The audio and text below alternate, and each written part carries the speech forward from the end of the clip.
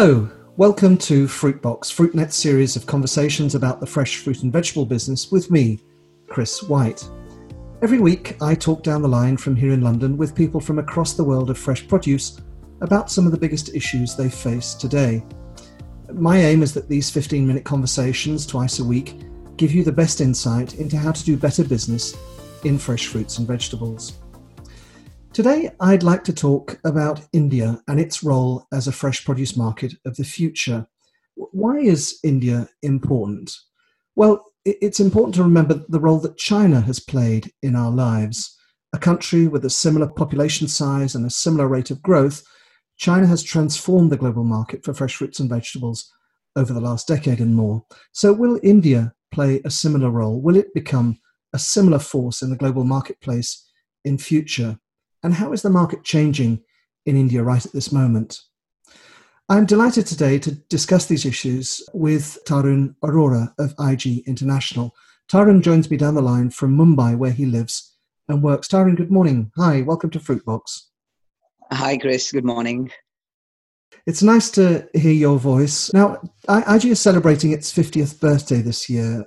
Trading fresh fruits and vegetables is nothing new for your business. It's very much in your blood. But my guess is that the business at IG has changed more for you in the last 10 to 15 years than it did in the previous 30 to 40 years. Is that true? Am I right to see it that way?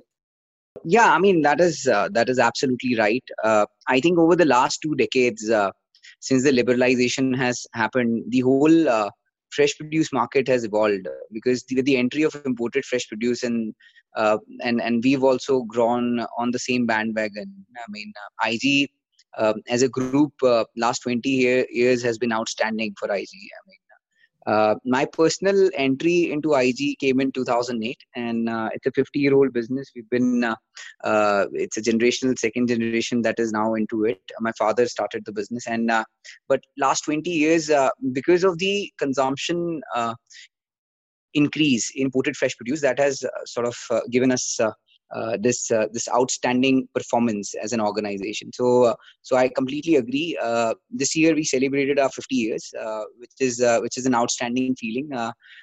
It's not a good year to celebrate 50 because of a lot of things and not so good things happening around the world. But I'm very positive that we as human civilization would learn a lot out of these experiences that has happened this year and would come out positively, and there'll be further increase in this market with the trend changes that we are seeing on ground right now. So and how the markets are evolving, how the supply chains are evolving, so which is a great trend change through the consumer side, which currently we as organizations are also evolving ourselves, and we are working daily very hard to ensure that we are the first ones to come out of and evolve in context to the consumer demand, and we are able to service our customers in the best way possible, even for the future now.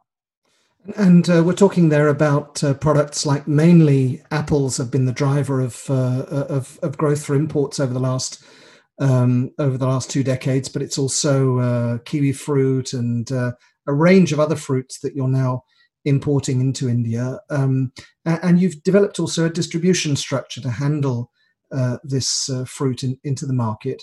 And IG, interestingly, is moving into your own brands in a big way. Tell us some more about what you're doing there. Right.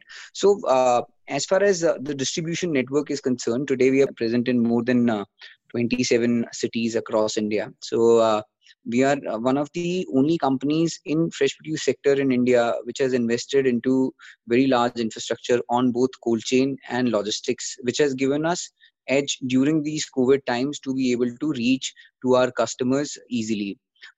We have moved even during COVID times a lot of cargo when it was very difficult for the market to even arrange for logistics and any sort of supply chain, and it is primarily because of our supply chain and strength that we have in our supply chain and investments that we have done in this wonderful network that we have. Apart from that, yes, the brands definitely play a key role.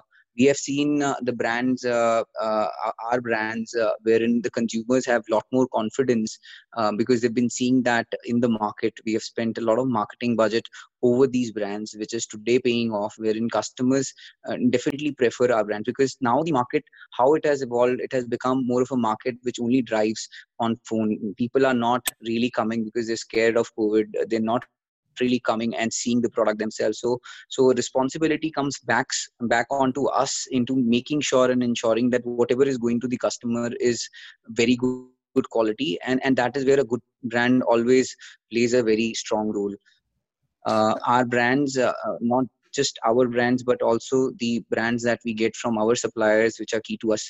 Like we have association with the stem milk growers, which is one of the finest brands. Like this year was phenomenal in terms of quality that we've been receiving from them. I mean, and that is where the consumer confidence and the customer confidence rises when we are able to deliver them quality in good condition. So yeah. Mm. Now, you've just harvested your first crop of locally grown blueberries grown in India. Do you see a future for IG as a supplier of more locally grown products too? And what does this then mean for your focus on imported fresh fruit? Both are different lines of business. We ventured out into growing over 5 years now. So we've started with our berry production, and we harvested our first crop this year in IG berries. IG berries is one of our two projects on growing that we have, and it's a project very close to my heart. We started this 3 years back. We currently already into phase 2 of our production, wherein we are planting another 40 hectares, and the total project is around 60. Later on will be expanded to 200 hectares. That will definitely make us one of the big berry producers in Asia.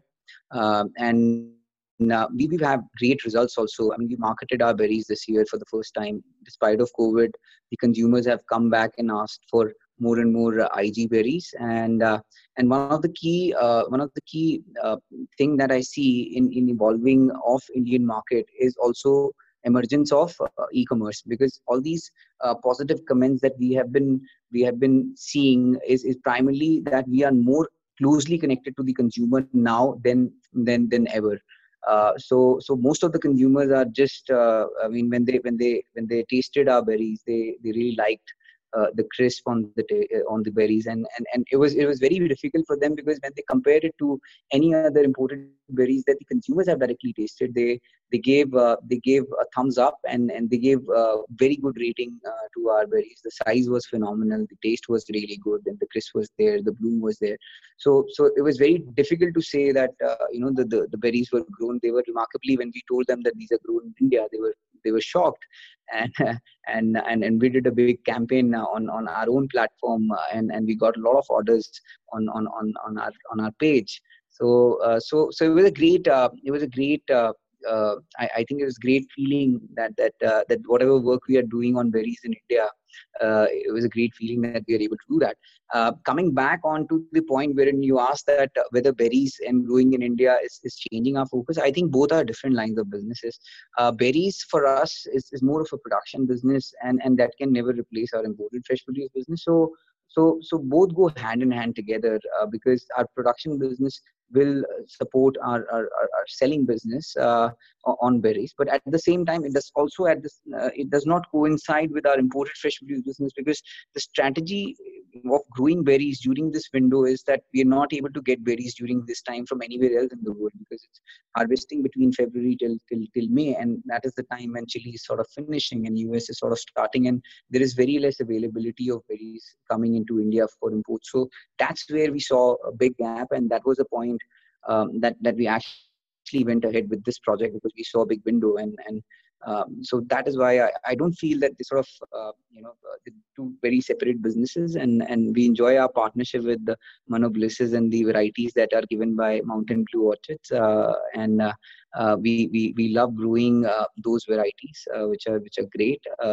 And as a team, we've been doing very well on IG berries. I think this is one project which I feel will do wonderfully well for us in the future. Good. You've spoken about the COVID crisis, and like almost every other country in the world, India's been affected too. And you're now slowly emerging from lockdown as a country. How's it gone for you. What's happened in India over these last few months? It sounds as though it's been very difficult for you.